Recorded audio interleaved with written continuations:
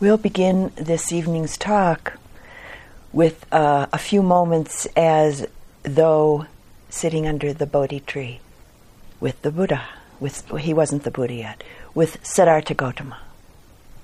So, as though over 2,500 years ago, we're all there, sitting with Siddhartha. And close your eyes and settle in.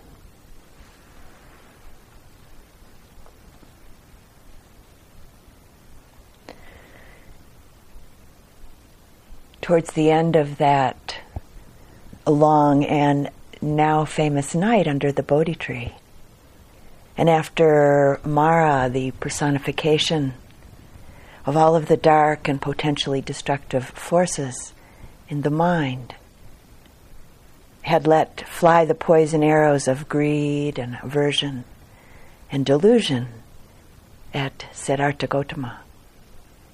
These arrows that Mara hoped would stick and then distract Siddhartha from the clarity and strength of his great vow and courageous determination to fully awaken.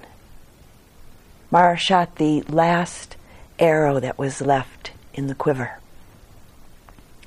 The arrow of doubt, self-doubt, accompanied by these words: what makes you think that you have the right to be sitting here?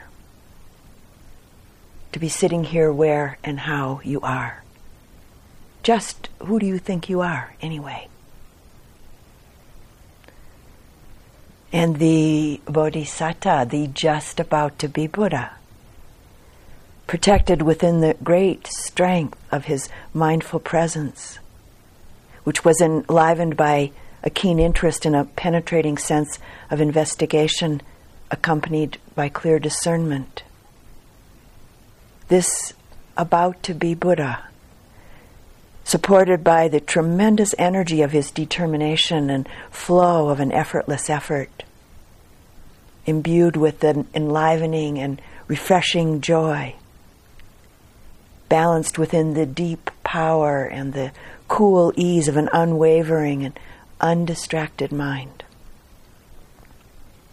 Siddhartha Gautama sitting under the Bo tree that night with unshakable stability and an evenness and balance of receptive presence, as though he were an immovable mountain. With all of these qualities, all of these factors of mind and heart perfectly in place. In response to Mara's challenge, the Bodhisattva, with his amazing grace, simply reached down and touched the earth with the fingertips of his right hand, letting Mara know that the earth was bearing witness to his right to be sitting where and how he was. And Mara was defeated, never again to have any power over the Buddha.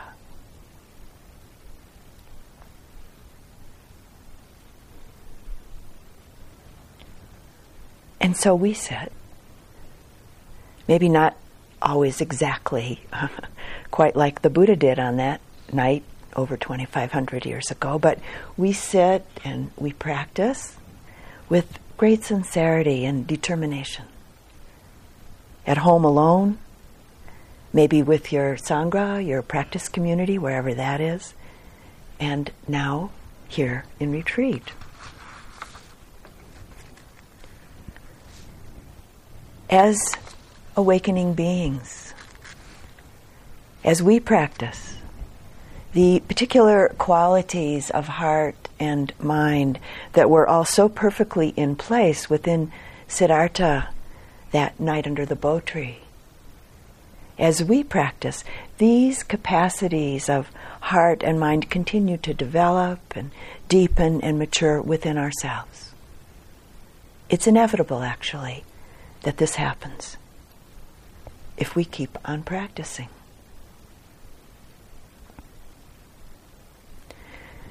This evening we'll explore the quality or the factor of mind that is one of the most fundamental underlying factors of our practice, mindfulness.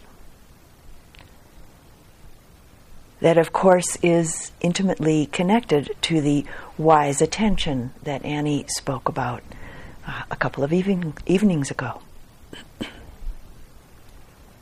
And as we explore together this evening, allow the words to be a touch point or a pointing out towards directly connecting with mindfulness within yourself, which is facilitated by what I like to call listening from the heart rather than listening from the head.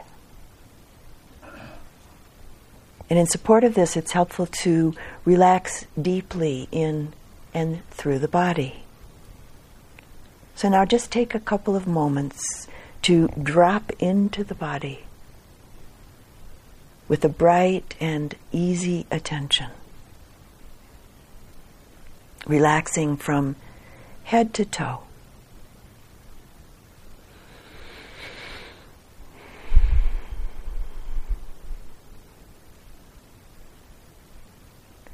And letting the whole body, the heart, and the mind deeply relax into simple presence.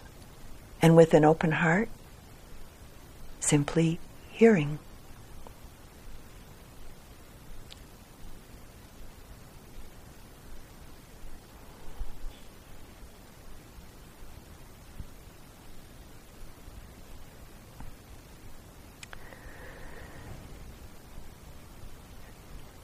The Buddha spoke about mindfulness as being like a precious gem, and that it's supported by seclusion and impartiality and renunciation. The very conditions that we have here on retreat. A pervasive and deep mindfulness, along with a calm, concentrated mind, are key factors for the heart, the mind, to ripen into the letting go that's necessary for awakening. I often think of mindfulness as the mother, the great mother of all the factors of mind necessary for awakening. In fact, really the great mother of the whole of our practice. In a sense, it's the factor that gives birth to all of the other factors that are necessary for liberation. The Buddha spoke about mindfulness as being the chief. So maybe a kind of male-female way of speaking about it. The mother and the chief. We could say that mindfulness is the chief mother. And when it really, really begins to be established in us, it's the ingredient that offers us our greatest protection.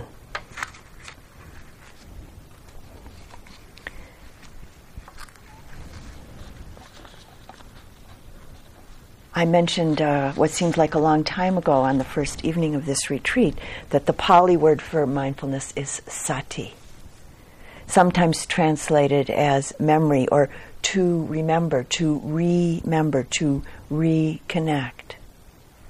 To connect or reconnect to the present moment's experience of body and mind.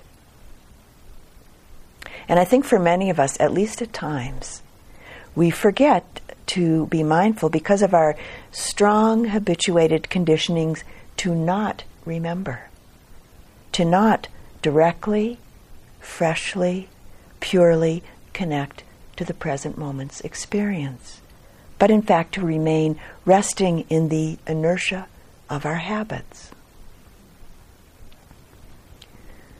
Once in a Dharma discussion with friends, someone asked, what makes mindfulness a spiritual practice? It's a very good question, because it's become quite a common word in our culture. And in fact, so common, which is a good thing on one level. On another level, it's lost some of its depth. Some of its potency has dissipated. So what makes mindfulness a spiritual practice?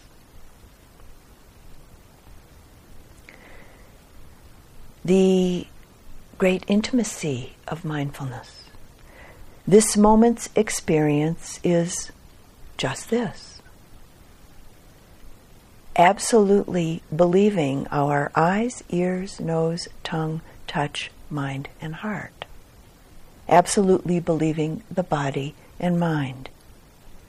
Meaning, absolutely believing what comes to be known through cultivating a powerful, direct, immediate, mindful awareness.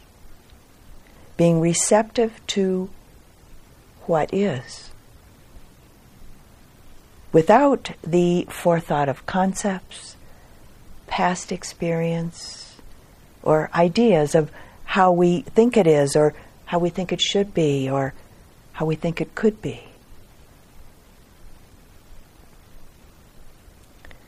Krishnamurti said, beginning as though you don't know anything about it, and moving from innocence to innocence. This relationship to experience is sometimes called the don't know mind. With the great intimacy of mindful presence opening us to understanding the way that it really is, which may appear so clear and simple that we can hardly believe it. The Buddha's mindfulness asks us to not remain resting in the inertia of our old habits, but to meet the experience of the moment with a very fresh, connected intimacy, to come close and see how it is. Mindfulness doesn't kind of float or skim along the surface of things. It connects, going right into the object. And yet at the same time, it's not a kind of sticky, fixed connection. Mindful attention is clear, fluid, and it lights on an object just long enough and just deep enough to know it. This is the flavor of attention that allows for a penetrating investigation and a clear comprehension of whatever it connects with.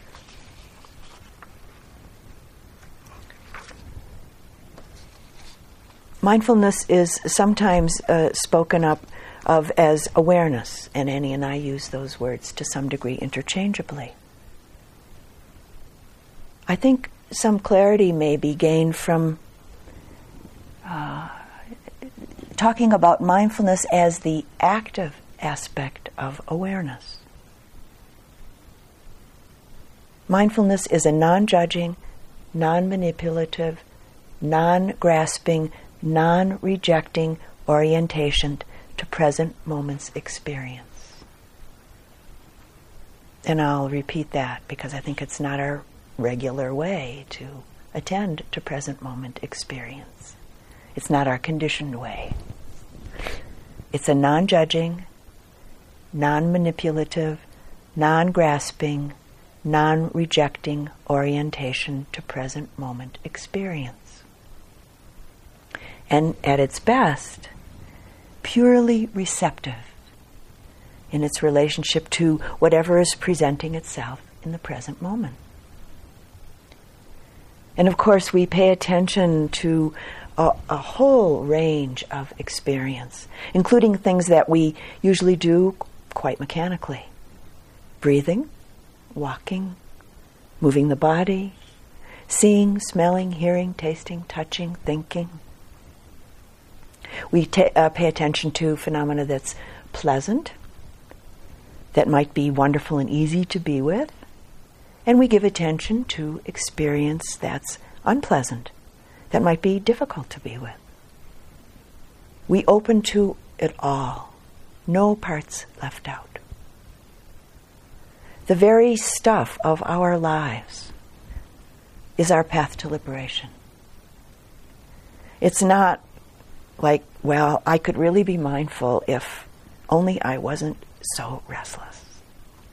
Or, I know I could really be mindful if I didn't feel so much anger or so much sadness or so much pain. And I know I could be mindful if I wasn't sick. I know I could be mindful if I felt better. And I'm absolutely sure I could be mindful if I wasn't so caught up in thought or so attracted to and attached to beauty. And there's many more possibilities of how we think we could be really mindful if we were or weren't this or that. Mindfulness is about living in the action, we could say. Living in the action of the body, the heart, and the mind. Living in the present moment's experience. In a sense, we forget ourselves. We, in a sense, lose our self in what is.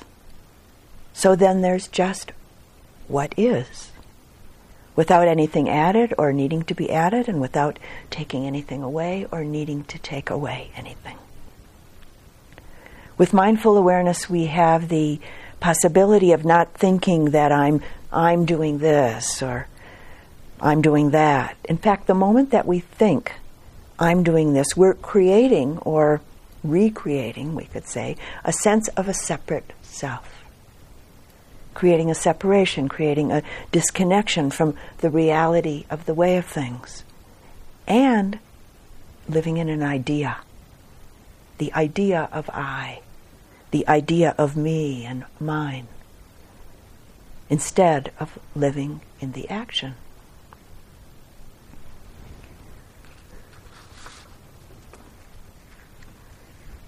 Sometimes practitioners think of mindfulness as a kind of magic. I've been told this a number of times. Though not the magician's magic, that in fact creates an illusion and then pulls us into this illusion, pulls us into this delusion. The magic and the great beauty of mindfulness is that it takes us out of the illusion, out of delusion, directly into reality. And without it, we're bound. Without it, we're imprisoned in the assumed appearance of things. And we get caught again and again in reactivity and attachment to these clearly not seen appearances. The result being that, in fact, then we unnecessarily suffer in this believed unreality. So again, some words from Krishnamurti. If we don't know what mindfulness is, we're like a blind person in a world of bright color, shadows, and moving light.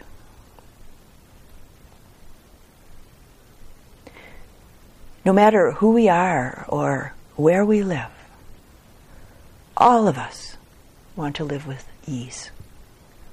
All of us want happiness. And I think it's fair to say that most of us hope and maybe even assume that much of our life experience at any given time is pretty permanently in place. And of course, from myriad perspectives, we harbor a hope that our life will be very deeply fulfilling. We want life to suit our passing fancies, our expectations, our deepest desires. And it's in relationship to this that most people spend most of their time and energy trying to accomplish this through external experience. By getting this or that, him or her, doing this and that, and going here and there. And we try for sustaining satisfaction and contentment through the constantly changing world of our senses and our thoughts, as well as through the myriad constantly changing relationships that go on throughout our life. And some of the time we know, at least intellectually, that none of this really works. The Buddha spoke about happiness that's beyond our ordinary experience of pleasure. He said that happiness arises when we're mindful. And so we take the Buddha's words to heart and look closely. Look closely to see, feel, and know our experience directly. And it's through our meditation practice that mindfulness is cultivated. Mindfulness happens, we could say, when we really truly bring our attention to the present moment. And we practice this over and over and over again, moment by moment by moment. Once we relinquish the belief that there's a more spiritually perfect, right, or useful moment than the one that we're in, we have really, truly, and wholly embraced our life. And, in fact, then infused it with the energy for awakening.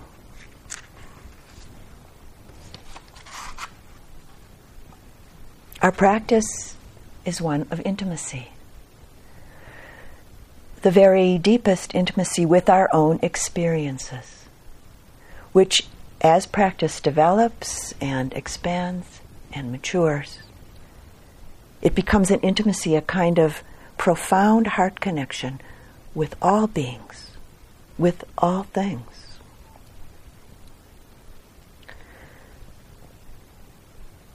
The direction of mindfulness is to be aware, intimately aware of it, whatever it is in the present moment.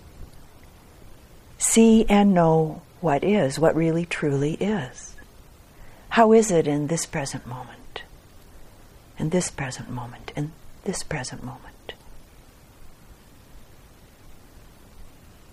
This is the basic foundation of all Buddhist practice.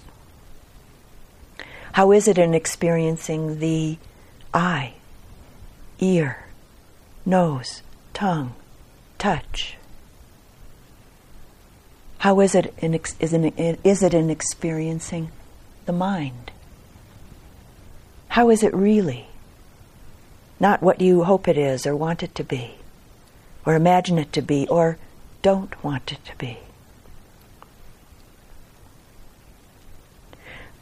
A mindful relationship to present moment experience is what allows the clarity and true understanding or insight to arise, to really just simply and naturally arise, which it inevitably does. We don't do anything to make it happen. The truth is actually not very far away at all. It's right here, ever present, immediately close, always and everywhere. And it's our greatest protection. Some years ago, I was teaching a weekly class about mindfulness here in Taos at the little meditation center in town. And every week, people would come in and share an experience at the beginning of the class about something that had occurred in their daily life in relationship to what we were practicing and studying. And one evening, a student came in, and she said that morning she had been watering her garden. She'd watered her garden hundreds of times. But she said that morning it felt like it was the first time. It was as though the first time that she'd watered her garden. And then she said, "How have we survived so long without being mindful?" And she went on to say, "Terrible things are done when mindfulness isn't present." Which really woke us up. in that class for those moments, at least. The Buddha Dhamma is about transforming the mind, transforming the heart. Without mindfulness, it's as though we're living life through binoculars that are out of focus. Our perspective, our perception is blurred. And we experience life through the filters of ideas, of preconceptions, opinions, fears, judgments, similar past experiences.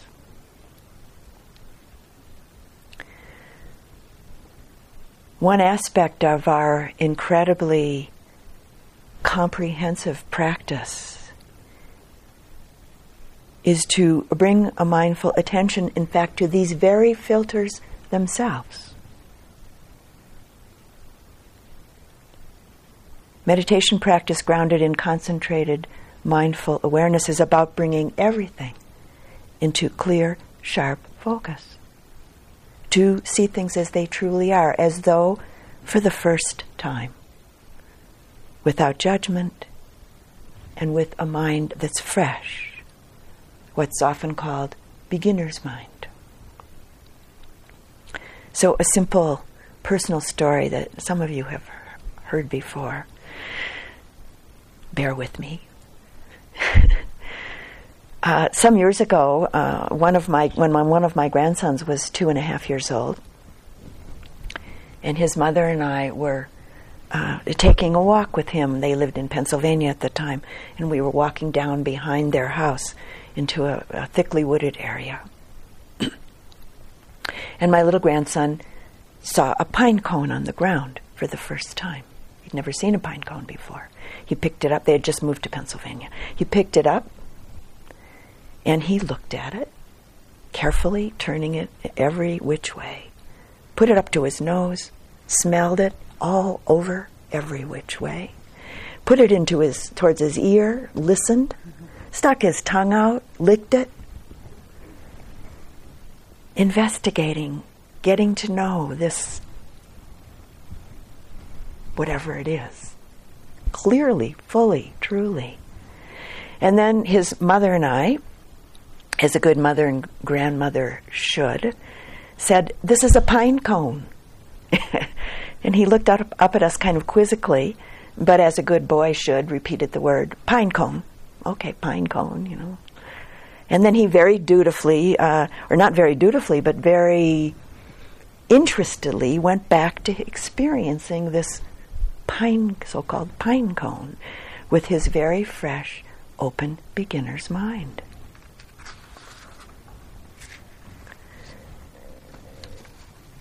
This is an attitude of mind that we can learn, or maybe more accurately, relearn, to bring into our life as a whole. And it's transformative. It's transformative and healing. This month of practice will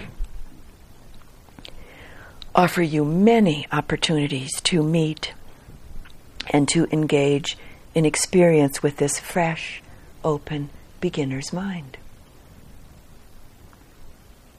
One definition of these teachings and practices is that they're the best medicine. The best medicine to make us well in the deepest and most profound sense.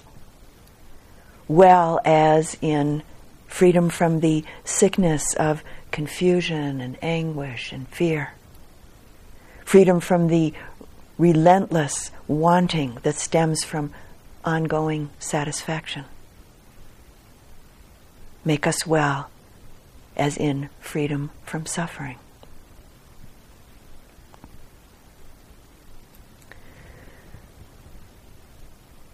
In the teachings there are 4 domains of mindfulness. 4 ways of setting up or establishing mindfulness in the here and now.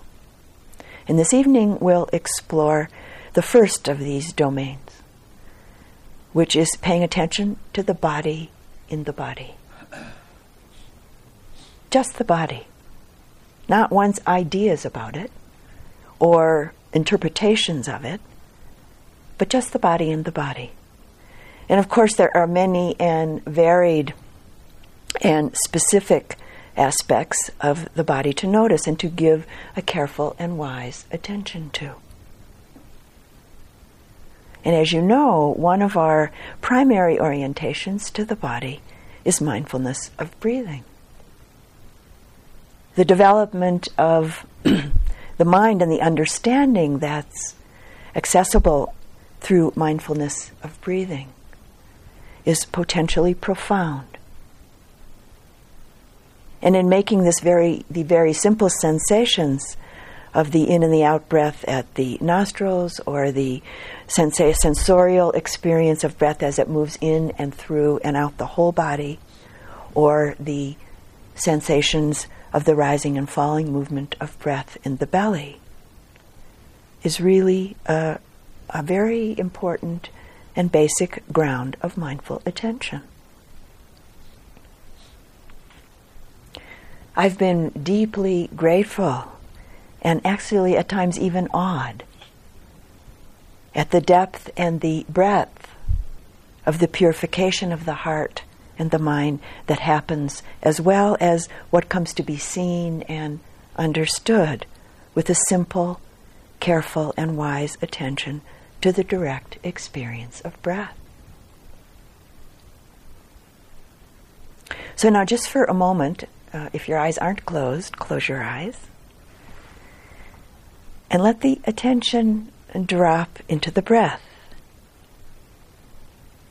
Mindfully absorb into the rising and falling movement of the breath in the belly, or the simple sensations of the in-breath and the out-breath at the nostrils, or the sensations and movement of the breath that when it comes in and moves through and out the whole body.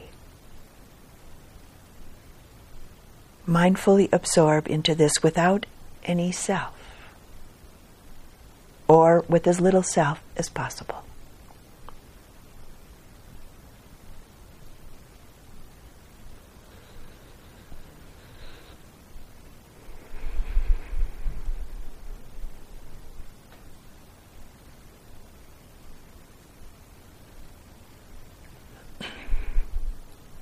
And now just very simply notice, are you trying to control, trying to manipulate the breath?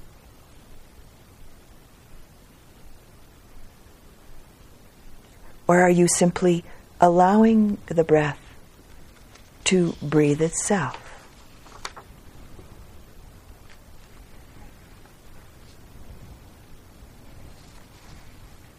And it's really important to notice this without judgment, to notice without self-recrimination, just simply noticing how it is.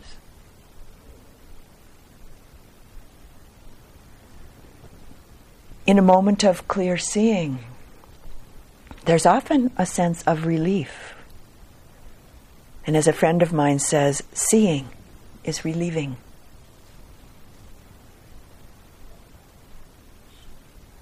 We might at times particularly notice each breath, each inhalation and exhalation directly as sensation or as movement or maybe as vibration in the area of the body where we connect with the breath.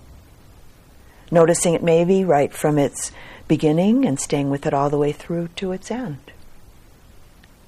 And maybe actually noticing the ending, the cessation of an exhalation and the beginning of the next inhalation. Or we may simply notice the movement of the in and out breath at the nostrils or the belly or through the whole body. Just noticing this, which in fact helps to cultivate an increasingly quiet and tranquil and peaceful breath, and an overall body-mind calm. That's really a very fine support towards developing a more refined mindful attention.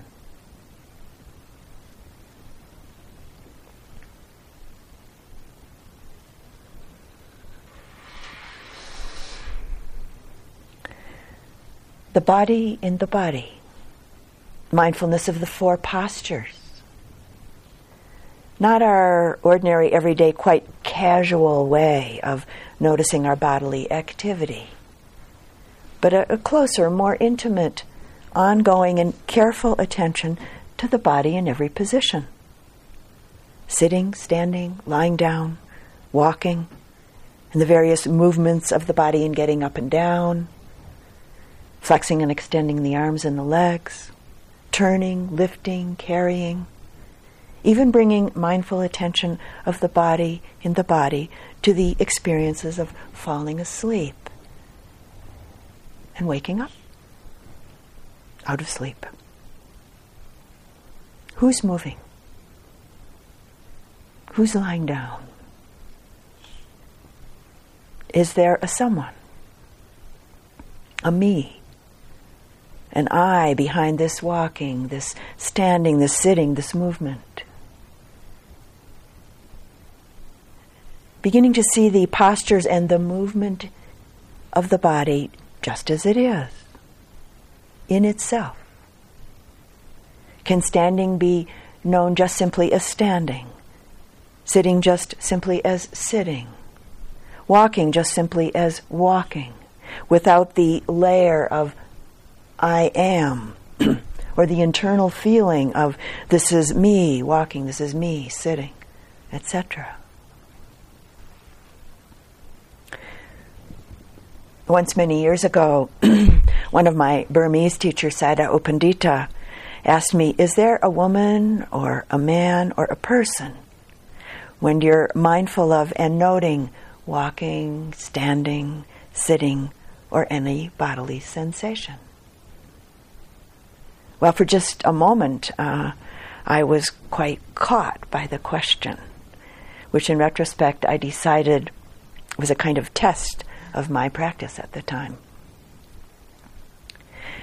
But very quickly, after being caught briefly, during that practice interview, there was a spontaneous reflection and then a response to Sayadaw. And the response was something like this. Don't remember exactly because it was a long time ago, but something like this. No, there's no woman or man or anybody known when I'm directly connected and mindful of walking or whatever bodily phenomena is happening. So, a good observation and question you might ask yourself at some point.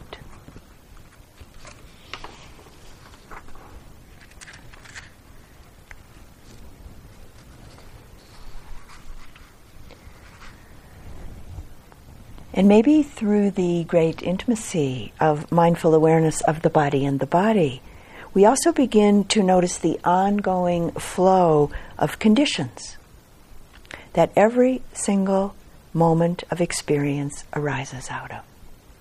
For instance, the intention to, followed by action or inaction. In the intimacy of mindfulness, we might begin to notice where the energy of intention, where the energy of volition begins, where it starts from and how it feels in our body. I don't, in some independent, mysteriously isolated way, stand up or not stand up or sit or lift an arm or take a step or speak particular words. If we think and we feel that our actions come solely from the place of a separate, isolated I and me, we will eventually, or maybe sometimes quickly, experience some degree of suffering. Our actions of body, mind, and speech are always a response or a reaction in relationship to something that occurred, or many somethings built up that occurred in our immediate field of experience or in the past.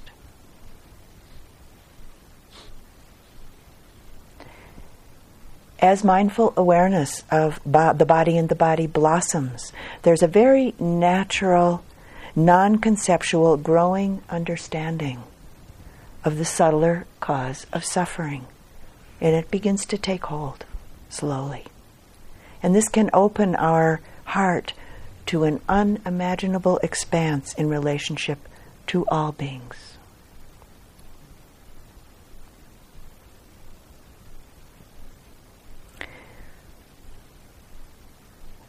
How identified are you? How strong is the clinging to this constantly changing and totally interrelated phenomena we call our body? A number of years ago now, I had a student whose name was Roy, a very deeply dedicated practitioner right up into his dying moment. And he died of AIDS-related complications.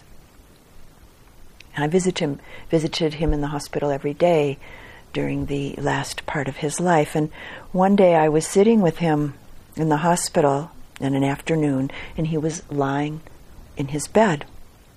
And at that point there wasn't much left of his body. And he was lying there, and he stretched his arm up, slowly turning it, stretched it up overhead, and turning it around, back and forth, and looking at it very carefully and with great interest. And then, after a few minutes of doing this, he said, in a very cool and odd way, all he said was, "Wow."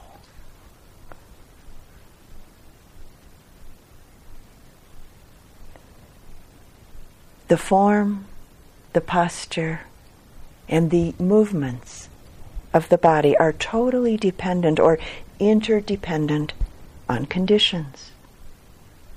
They arise dependent on conditions, just as, for instance, does the arising of anger, or the sensation of coolness on the skin, or the liking or the disliking of some experience, or Roy's body being as thin and as light as a reed.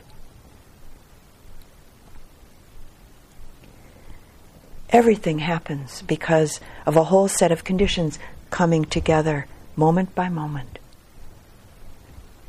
Choices are made, but in truth, they too are always a product of the play of various conditions.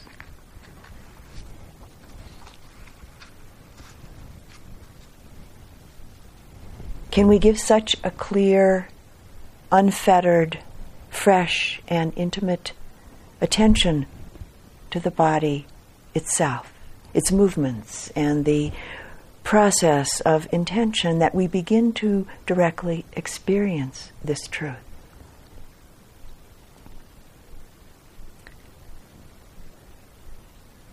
The next domain of mindfulness of the body that the Buddha points us towards is giving attention to the parts of the body. All 32 of them, as it's taught in the classical Buddhist texts. Hair, skin, muscles, bones, and all the various internal organs and all of the fluids. In your practice here in retreat, you most likely notice them as they make themselves known, such as the intestine or the bladder, the heart, the lungs, maybe the liver, mucus, saliva, etc. The classical 32 parts of the body practice is one that isn't very often taught here in the West, though it can be quite a powerful practice in beginning to dissolve one's ideas and identification of and with this body as being a solid entity, as being mine, as being me. And I have no doubt that you have noticed many parts of your body even during this first week of the retreat. But how often have you noticed them in a mindful way? How identified are you, for instance, with the hair on your head or the lack of it? Or the hair on your body? How do you attend to the experiences of your intestine and the digestive process therein? Or to a moment or many moments experience of the heart? How do you experience your skin? This bag of flesh that holds all of the various contents of the body. How often do you experience your nails, teeth, saliva, sweat, mucus, or any part of your body or bodily experience with what I like to call the extraordinary qualities of mindful awareness? A non-judgmental, non-manipulative, non-grasping, non-rejecting, non-self-identified kind of attention. Just the body in the body, without the layers of ideas, interpretations, and even concerns about it. Just the body as a body. This can be a very powerful practice in beginning to dissolve one's conceptual idea of solidity and identification with one's own body and other bodies. And some words from the Buddha. Abiding, contemplating the body as a body, internally, externally. He or she abides independent, not clinging to anything in the world. This is how a yogi abides, contemplating the body as a body.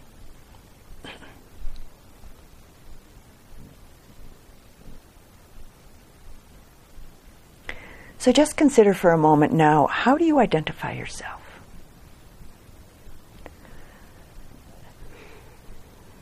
For most of us, if not all of us, a primary and large part of our personal identification is related to our body. We identify ourselves in good part through rupa, the Pali word that translates as material form or materiality. So considering this for a moment in relationship to yourself. I'm a woman or I'm a man. I'm thin or fat or not too thin or not too fat. I'm tall or short or of average height. I'm good looking, I'm handsome, I'm beautiful, ugly, plain, attractive, unattractive. I have dark skin, I have light skin. I have good skin, I have bad skin. My nose is large, or too big, or small. I have a cute nose. I'm wrinkled and old and weak, or I'm young and strong and smooth-skinned. And on and on and on. With all of these personal identities, constantly changing over the years, or just within days, or within just moments in our mind. Even though we engage tremendous effort and energy and time in clinging to these various identities, really there's no place to hang our identity hat for more than just a few moments. No place to rest in these constantly changing relative perceptions and ideas of who we think we are.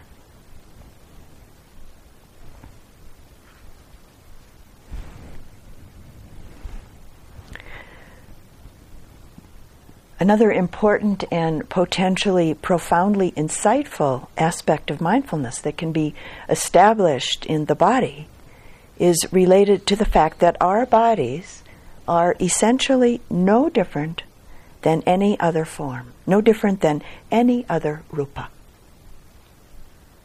Our human form is of the same elements as any and every other form. Nothing more, nothing less.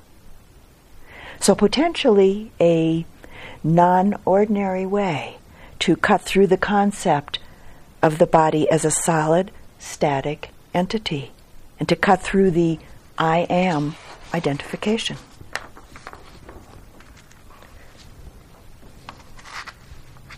The Buddha offered a profound teaching and a very specific practice in conjunction with this teaching.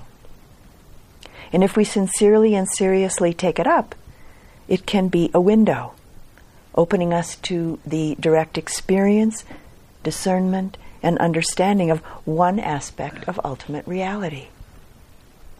The ultimate reality of rupa, form. One aspect of the reality of how it really is. How or what this body, as well as every other form, really is. The teaching and the practice is about directly discerning the four great essentials, as it's classically called, or the four great elements: earth, water, fire, air, or wind. Through directly experiencing the specific characteristics of each of these elements in the body in relationship to sensations. When you're sitting, and when the body's moving, and within the discernment of the breath. And also when you're lying down, anytime. So the characteristics of each of these elements are this. The characteristics in terms of our sensorial experience of earth is hardness, roughness, heaviness, softness, smoothness, lightness. The sensorial experience of the element of water, the characteristics of that sensorially are flowing and cohesion. The sensorial characteristics of the element of fire, heat or warmth, coolness or coldness. The sensorial experience of the air element or the wind element is supporting and pushing. All and each of these bodily sensations are very readily available for us to experience and be mindful of in any moment. How intimately, how mindfully connected are you to these most basic and universal experiences? This body in its elemental nature, essentially no different than any other form.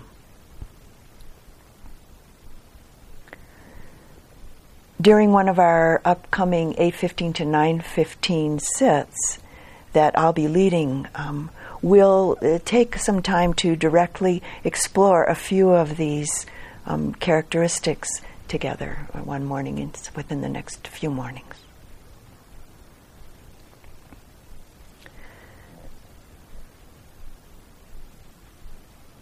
The last instruction from the Buddha in relationship to this first establishment of mindfulness is contemplation of the stages of decay in a corpse. Seemingly, maybe not something that we have much of an opportunity to do in a retreat setting. But the truth of the matter is that there are many kinds of corpses around to observe in a place like this. Insects, maybe birds and other creatures, and certainly the corpses of plants and trees and flowers. All forms of life are mortal. All forms, all rupas are mortal. They have the nature to die and decompose, or just to deconstruct and decompose. Consequently, it's possible to observe this directly. I've been in retreat in various places over the years, and at times quite purposefully observed the dying process of flowers and grasses, and continued over time to observe them go through all of the changes that things do as and after they die. And once when I was on retreat with a few friends on Cape Cod in Massachusetts, where we rented a house on the shore of the ocean for a couple of months to practice together, I had the great good fortune, maybe good fortune only in the world of Dhamma practice, but I had the great good fortune to come upon a dead seal that was lying on the beach. And every single day for a month, I went down to that body and sat with it for a little while every day, observing and letting the process of decomposition and decay, letting it in, which was, in this instance, was happening quite quickly because of it being helped along by the seagulls, who thought that the seal's decaying flesh was very delicious food. This daily practice during that month-long retreat was a heart-mind changing experience for me on many levels. Ajahn Sumedho, who until fairly recently was the abbot of Amaravati Monastery in England, and who is the senior Western monk in the Thai forest tradition of Ajahn Chah, tells about a time when he was living in a monastery in Thailand and asked that he be able to spend a part of a day practicing in the city morgue. And because he was a monk, the authorities let him go in, though he said they were quite reluctant about it, but they did let him go in. And he said that all of his sense doors, which very much included his conditioned mind, were fully challenged. Actually, I think he said they were fully assaulted. And he said the first thing that hit him was the smell, which he said almost drove him to run out the door. But he just stayed mindfully present, and little by little, it became tolerable. Just a smell, just a scent. He spoke about his long-standing and deeply embedded assumptions regarding this package of the human form being completely undone in his mind and heart. And as he took in the various stages of decay that were all around him in the morgue. And he mentioned that at one point he looked up at the ceiling and saw all sorts of parts, as he put it, stuck to the ceiling. And at first he said he found it quite puzzling.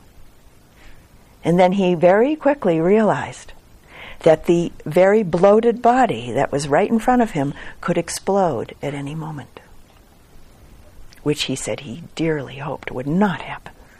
And it didn't. He was glad that it didn't. He said that when he went back out on the street, that he saw people in a radically new way and with a radically wide open heart.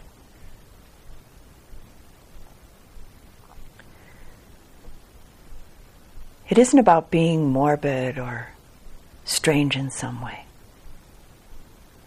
All forms, all rupas, living and non-living, are mortal. And we're so attached to forms. Probably first and foremost, our own form. And also all sorts of other forms. For many of us, our attachment is so strong that most of the time we live with an almost constant and often unrecognized desire for and attachment to. For instance, forms that please us, or forms that are beautiful to us, or forms that are amusing or interesting to us, or simply taken for granted, familiar forms. I think that what is actually strange and amazing is that fairly often we think and act as if we and they won't change, won't die, which if we begin to see this habitual way of thinking and acting, if we begin to see it closely, we find that it produces an almost constant state of subtle or not so subtle tension and stress in our heart, our mind, and our body. The Buddha's instruction to attend to corpses of whatever form can be helpful towards cutting through this state of tension and stress, cutting through clinging, cutting through suffering.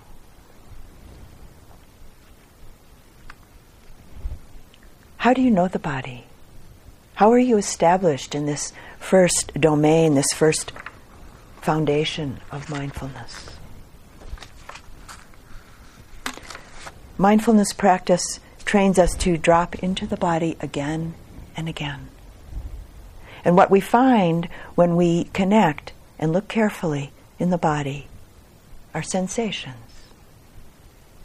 Much of the drama of our thought, our feelings, and our action begins with sensations.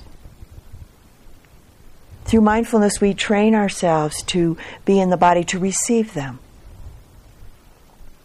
To be present with the sensations of our body is actually not an act of will. It's an act of unconditional acceptance, an act of loving kindness, an act of metta. Maybe along with some equanimity and grace. This acceptance implies not fighting, not resisting what's presenting itself. Not wanting things to be different and not concealing or hiding from the moment's experiences of the body. And in such moments, we feel and know our activity as belonging to life. So, some very simple, everyday examples. We might wash the dishes, be mindfully present with it, and as an act of generosity and love. And in that sense, as a holy act. We open the door, feeling and knowing what the wrist is doing. We feel our body contract and turn away from very cold weather or very hot weather. And we catch ourselves, and consciously, with awareness, rise up to meet it. The choice to be mindfully aware may often be an act of courage. The essential practice is to return to whatever presents itself in our experience from moment to moment, and to feel and know the actual physical sensations of our aliveness. The relationship to various movement practices, for instance, that some of you might do. Stretching, yoga, tai chi, qigong. And with walking practice and our ordinary everyday movements.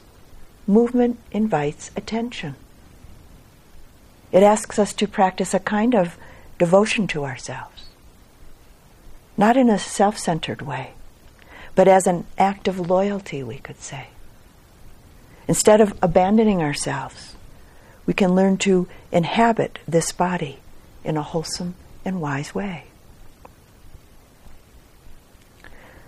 Someone once said, and it may have been Martha Graham, who was a famous dancer and choreographer, said, "The body is tremendously homesick for us and waits patiently for our return." Though we may have ignored its invitation for many years, when we do say yes, it's immediately available, full of life and know-how. And all of a sudden, we find that we need no training to really be fully alive, that we only lacked the determination to feel our aliveness.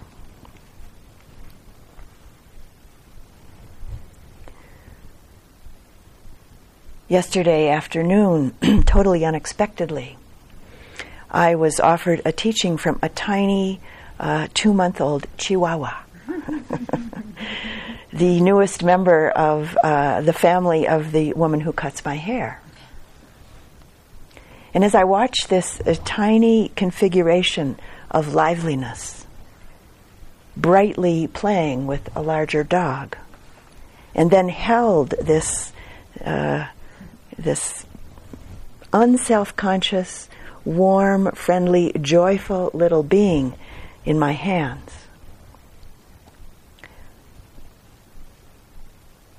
I immediately felt, deeply felt, a visceral knowing run through my body and my heart and my mind of the essential aliveness of myself and all of us life forms, all of us rupas. It was a very inspiring and illuminating and uplifting moment that has continued to reverberate since yesterday afternoon.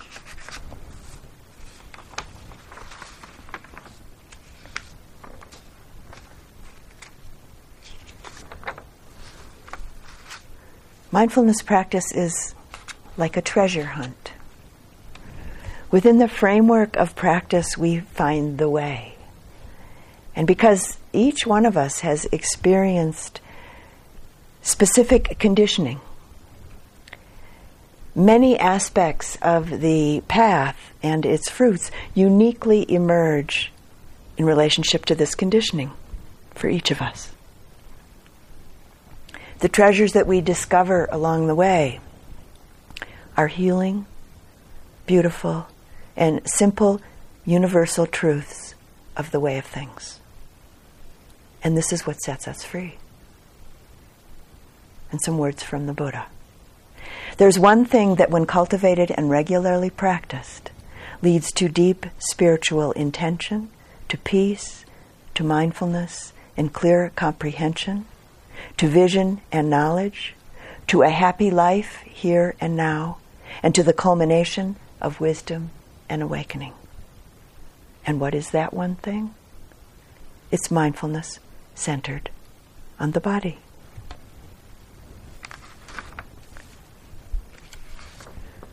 And I'd like to close the evening's talk with some more words from the Buddha, a poetic teaching, which is actually a wonderful and inspiring instruction for us from the Buddha that we can take, offer ourselves anytime. And this is called A Single Excellent Night. Let me not revive the past, or on the future build my hopes, for the past has been left behind, and the future has not yet been reached. Instead, with insight, let me see each presently arisen state. Let me know that and be sure of it, invincibly, unshakably. Today, the effort must be made. Tomorrow, death may come, who knows? No bargain with mortality can keep him and his hordes away. But one who dwells thus ardently, relentlessly by day, by night, it is in her, him, the peaceful sage has said, who has had a single excellent night. And let's sit quietly for just a moment. Thank you for listening. To learn how you can support the teachers and Dharma Seed, please visit dharmaseed.org/donate.